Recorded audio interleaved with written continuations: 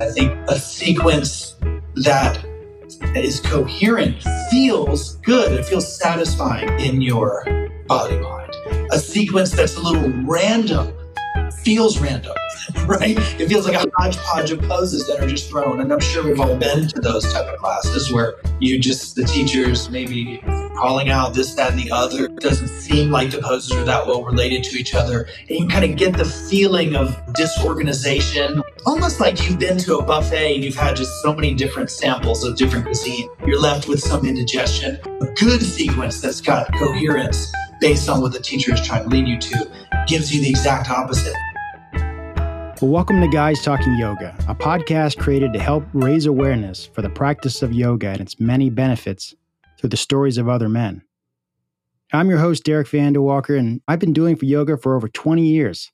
It's helped me immensely, physically, mentally, spiritually, and I know it can help others too. Today's guest is Jeffrey Roniger. He's been leading yoga classes for over 20 years and is the founder of New Orleans-based Yoga Unbound, a hybrid studio model offering online, in-classroom, and private instruction. In this conversation, Jeffrey and I really hit what seems to be only the tip of the iceberg when it comes to the experience and perspective he's gained over the last 20 plus years. And I feel this short interview doesn't actually do justice here because he's worked with some great names in the industry, including Rodney Yee and Richard Rosen, some absolute legends. So when we kick this off, you're going to drop in where Jeffrey's sharing the story of how he first got introduced to yoga at 19 years old on a hot day in New Orleans when his sister, girlfriend, and mom dragged him to an Ashtanga class.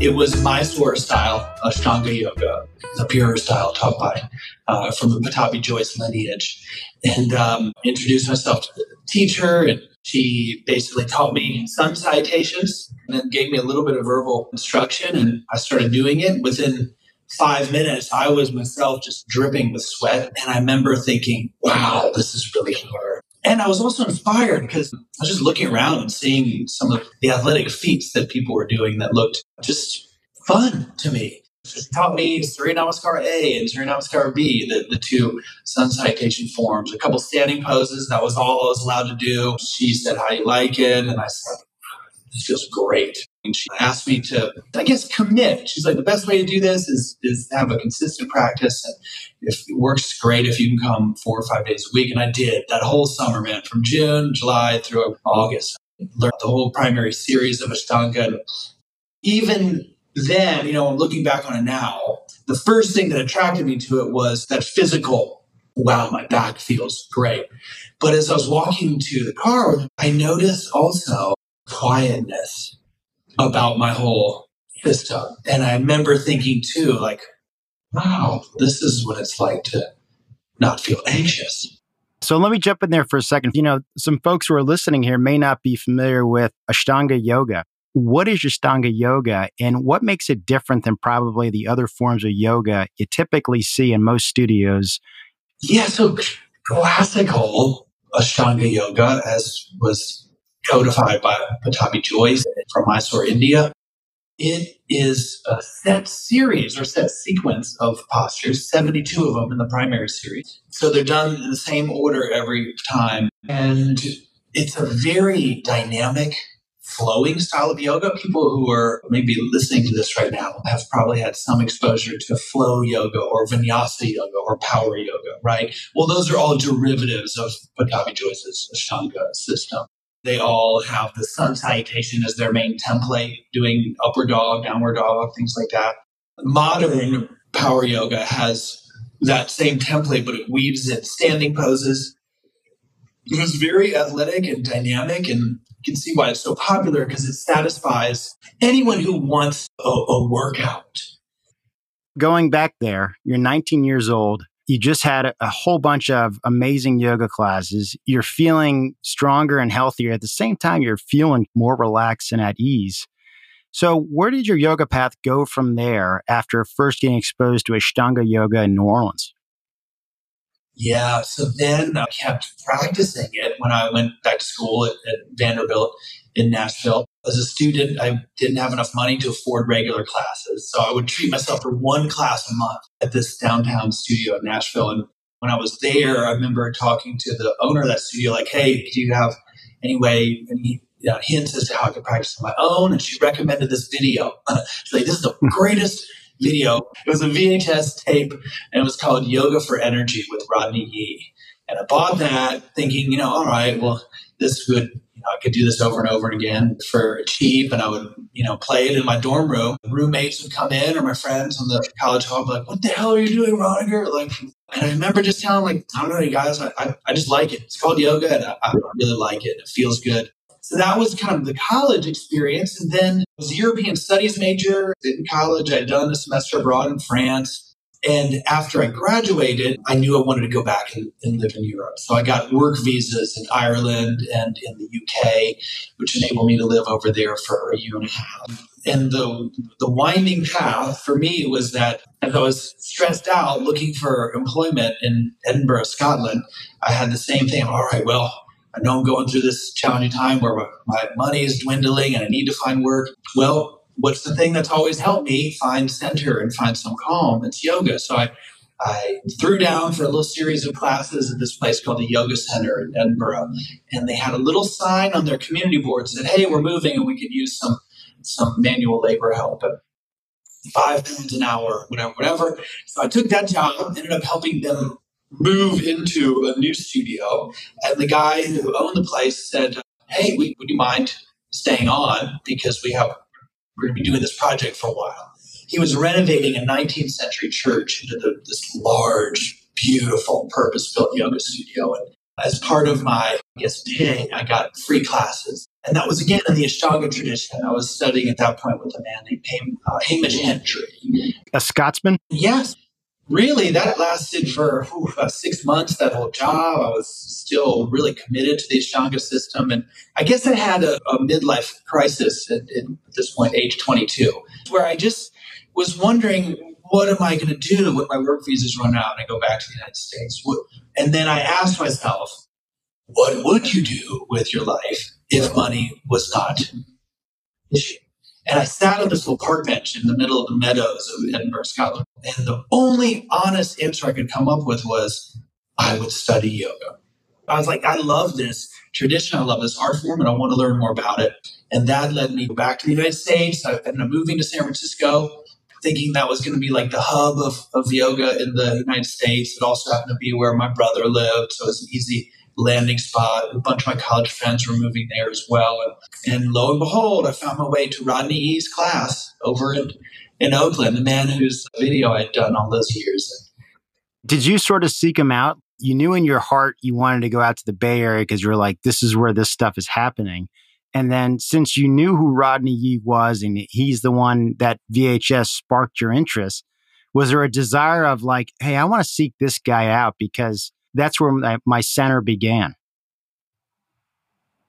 Absolutely, Derek. I mean, it was like, if you listen to a Paul Simon album and then you realize he's in town, you can go to the concert, you want to see that live, right? You want that connection. So I, rode my bike down to the BART station, took probably an hour and a half just to get over to his studio in Oakland, and I absolutely sought him out. And it blew my mind. When I took Rodney's class, it absolutely just blew me away. It was so different than the Ashtanga that I'd been doing. Longer holds and poses I'd never seen. The way he was speaking had this incredible poetic quality to it and energetic, subtle quality to it that was just really attractive to me. And I stuck with studying with him for a long time. Interesting point. So the Ashtanga yoga you started doing at 19, in the physicality of it, the sort of regimented system, there was obviously some consistency on what you were doing. You could build and you could progress. You get to Rodney Yee and you realize there's a lot more than just this style of yoga that you first encountered, which I think, by the way, for a lot of us, they realize that there's lots of different styles of yoga. And depending on where you are in your path or where you are in your life or what you need, there's different types of yoga that you can explore and check out. So when you were doing this Rodney Yee class and you noticed all these other things, how did it change your perspective on how yoga could be so dynamic and help improve the physical aspects of who Jeffrey was at the time? Yeah, that's a really good question. Like, what was the difference? And for me, the ability to stay in postures for long enough to deepen my observation of what was happening just opened up a new inner landscape. Whereas in Ashtanga, you're moving so quickly from pose to pose and you're really only holding them for 5 breaths. It's not that that practice doesn't have depth, but it certainly prohibits you from finding certain nuances. And so Rodney was inviting me into this new inner landscape and pointing out things that he found interesting. New levels of depth, new connections between body parts, and frankly, a whole new well of that stillness or calmness. And I felt like he brought me to a place where that was even more. It almost sounds like the beginning of a sense of your own agency within, like helping you learn how to tune into what's going on. What are you feeling? What are you noticing? And I don't want to speak for you, but I know for me, it's been incredibly empowering to have a sense of when my foot is doing this, this is how it's affecting my hips, my spine, my shoulders. And you start to realize, like, wait a minute, I actually can play off this and learn to work through this or work with it. That's right, dude. And so with those discoveries, you start to incorporate that information or those insights into your other endeavors. You start to be more aware of what your foot's doing when you're riding your bike, what your foot's doing when you're standing there taking an order from a table. Basically, that depth kind of empowers you to feel what's going on and then to replicate more of it on your own. And that was exciting because I didn't feel like I was as dependent on the form of Ashtanga yoga. You broke free a little bit. So here you are, your mid-20s. Rodney Yee has opened the door for you, so to speak. Where did your path go from there and deciding that you wanted to go into teacher training? Yeah, so really, back to that question, my little existential moment on the park bench in Edinburgh was what would I do? And I would study yoga. So I heard that he had the 850-hour teacher training, a 2-year program. They called it Advanced Studies / teacher training, with advanced studies being the most important part because they wanted you to develop more as a practitioner before even considering being a teacher. And I signed up for that course, met my other main mentor in that program, which is Richard Rosen. So it's Richard and Rodney who really, mentored me and shepherded me through that whole thing. Halfway through the program, Derek, one of my yoga buddies in the program, her name was Jane Dobson, and she said, listen, I'm dropping out of our program because I want to open the studio in San Francisco. I got this great opportunity. I'm looking for teachers. Would you teach? I'm like, no way. There's no way I'm teaching. I'm not ready yet. We're only halfway through the program, and I, furthermore, don't have any interest in teaching. And she just really insisted. She's like, look, there's one class on our schedule at 7 a.m. on a Wednesday morning. Please, just will you teach a class? And I finally acquiesced and was like, I'll do it. The first day, the only people who showed up to my class were my cousin Megan, who was in art school in San Francisco at the time. Next class, Wednesday, nobody showed up. So I was a little bit of a bummer. Next one, maybe one person. It kind of went like that, teaching 1, 2, maybe 4 people, 0 people. But what I discovered there was I loved the practice of teaching. I found that when I was trying to teach others and share information that was useful to me, it clarified what I knew and what I didn't know and what I wanted to explore. And it also felt energizing to me. Sharing something I loved, having someone else experience that, almost like if you cook something that you really enjoy eating that's nourishing, you share that with somebody, they feel the same satisfaction, joy. Well, you both feel better for it, right? And it was that type of symbiosis, I guess, that kept me wanting to teach more. The idea of being able to share something that's benefited yourself with somebody else and then actually get even better at learning how to share that with others is a practice within a practice. And one of the things that I really appreciated that yoga has done for me is no longer becoming focused on the results, really start to focus in on enjoying the practice and the process of whatever you're doing. And so the metaphor is there for how you can use a yoga practice to start changing your mind and your way of thinking about results. And I just find that the more that goes on, the more really that has been the most valuable reward that I've gotten out of this. So how did the study of yoga and your teaching of yoga start to intertwine? And how did that further develop your interest and curiosity about this path? Yeah, so One of my friends, who is a yoga teacher, said, I'm going out of town for a month and I'm wondering if you could just sub for some of my private clients that I know. And that was my first foray into teaching people one-on-one. I would go to their house, a little duffel bag of props. And I found that even more so than the public classes, I enjoyed teaching on a one-on-one basis because I was able to craft a practice for somebody based on what they were needing. And it felt all of a sudden like I was becoming more creative with how I was serving them. It was challenging me to really observe what they needed and to respond appropriately. And I guess my name got passed around to some of their friends, and all of a sudden I had my own little burgeoning private clientele. This was concomitant with the training program. So I was learning to teach, getting paid to teach, making my money as a waiter at a restaurant in San Francisco. And then one of the men who would come into this restaurant all the time was a man named Tony Sanchez. He was like the star pupil of Bikram, the man who created the Bikram method, right? So Tony Sanchez comes in, he's like, look, I'm moving to Baja, Mexico. I'm closing my studio. I've got this corporate group called Salesforce.com that I teach 3 days a week. And, they're basically auditioning teachers. I know you're still in training and you're new, but would you be willing to go audition? I said, for sure. Went to their downtown office. I guess they liked me well enough to hire me. So I was the in-house teacher for Salesforce for, about 5 years too. Similar to the experience I had teaching private lessons. When I was in a corporate room and they were so stressed out after whatever big meetings, I'd go lead them through practice, and I'd watch the whole atmosphere of that conference room change. People would just thank me immensely for how it helped them transition from their very stressful workday to their home life. And so it kept me wanting to serve them as best I can and to identify what their challenges were, the common complaints, lower back pain, neck and shoulder stiffness, insomnia, migraine headaches, things like that. I started to use more of the alignment techniques that I've been learning from Rodney and Richard to help them address those problems. And it was successful, and that led to some other corporate groups. So again, my name, I guess, started getting a little passed around, and before you know it, I was teaching Amorous Biotechnologies over in Oakland, an urban think tank in San Francisco, an architecture firm. And so I had all these little gigs that I would go to, either midday or early morning before work, or even for Salesforce, it was after work. And so my early experience was not just teaching yoga in a studio, but bringing it outside of the studio. And that's still been interesting to me. So, one of the things that I have learned to appreciate along the way, you need a certain type of class, or you want a certain type of class that has a particular focus.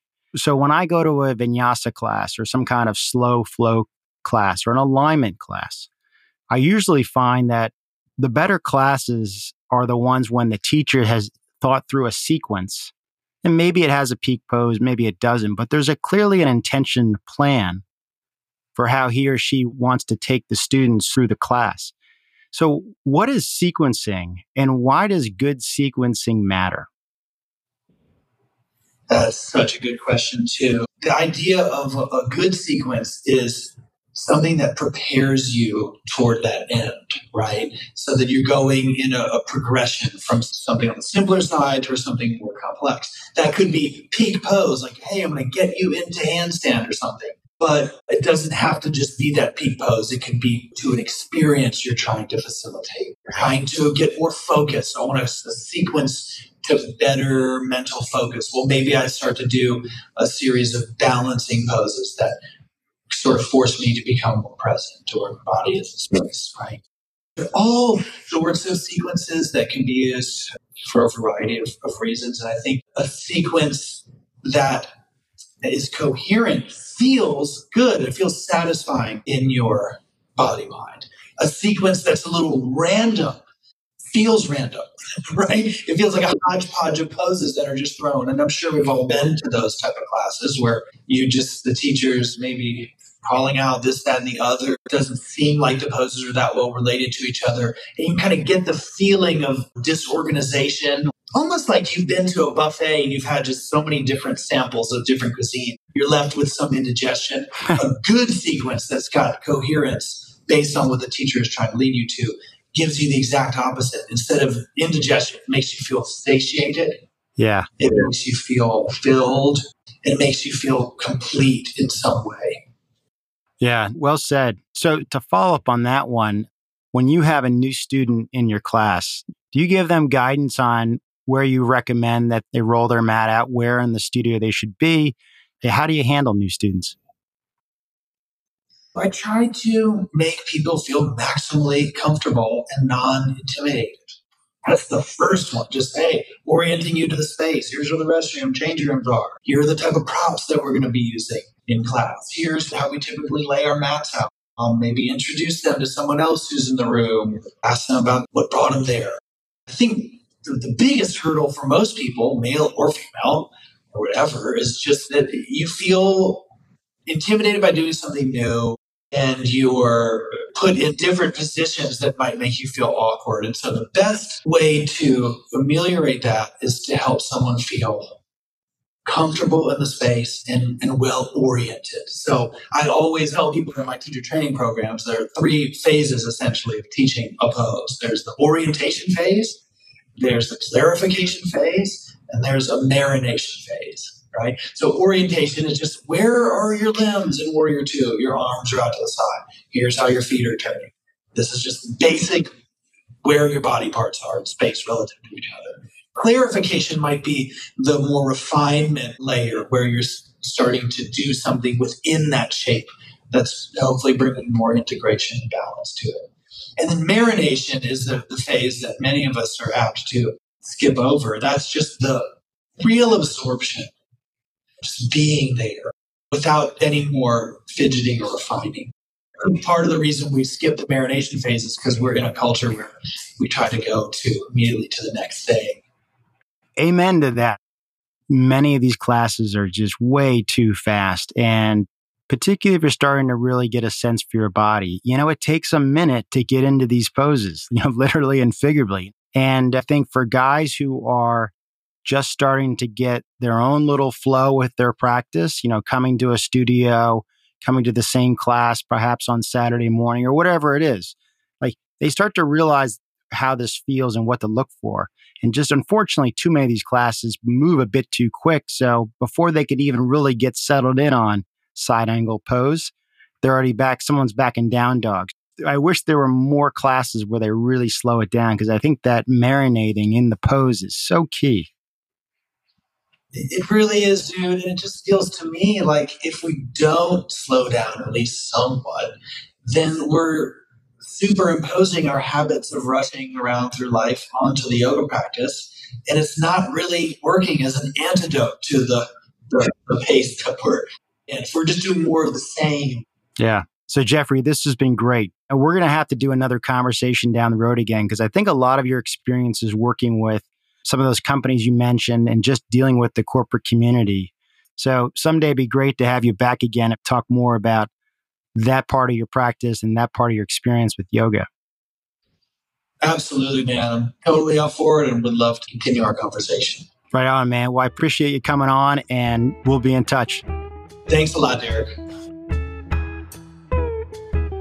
What I really appreciate about Jeffrey is not only how much he's committed himself to sharing this practice pretty much right out of college, but also how quickly yoga connected with his own heart and soul. And I think all of us have that opportunity, no matter where you are on your path, to really feel it. He's into this stuff, and it's really great to hear him share his passion for yoga. Thanks for listening.